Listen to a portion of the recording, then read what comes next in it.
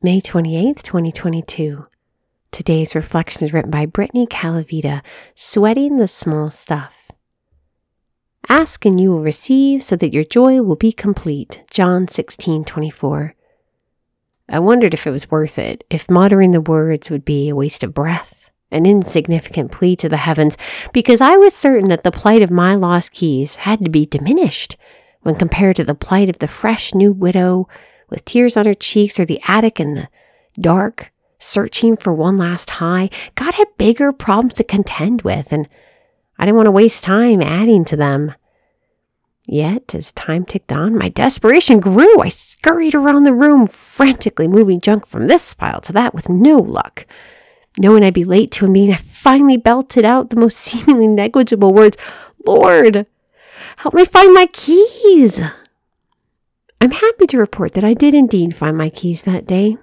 They were hiding quite suspiciously in a toy box, the way they do when you're the mom of a young boy. I often dwell on this little incident that took place not too long ago because it makes me wonder how many prayers we all bottle up inside, how many opportunities we lose to connect with God because we deem them unworthy. Being in relationship with Christ is more than running to Him when things are hard or heavy or scary. Being in relationship with Christ goes deeper. It's waking up and saying, "Good morning, Lord," or noticing the sweet sound of the birds outside your window and giving Him praise. True relationship is formed not only in the big, life-changing moments that often rock our worlds, but it's also woven into the small, more intimate moments of our days.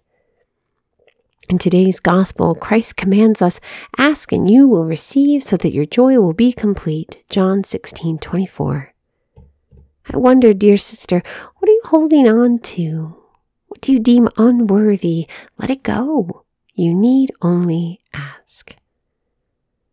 Lord Jesus, we thank you for this day and for this sisterhood.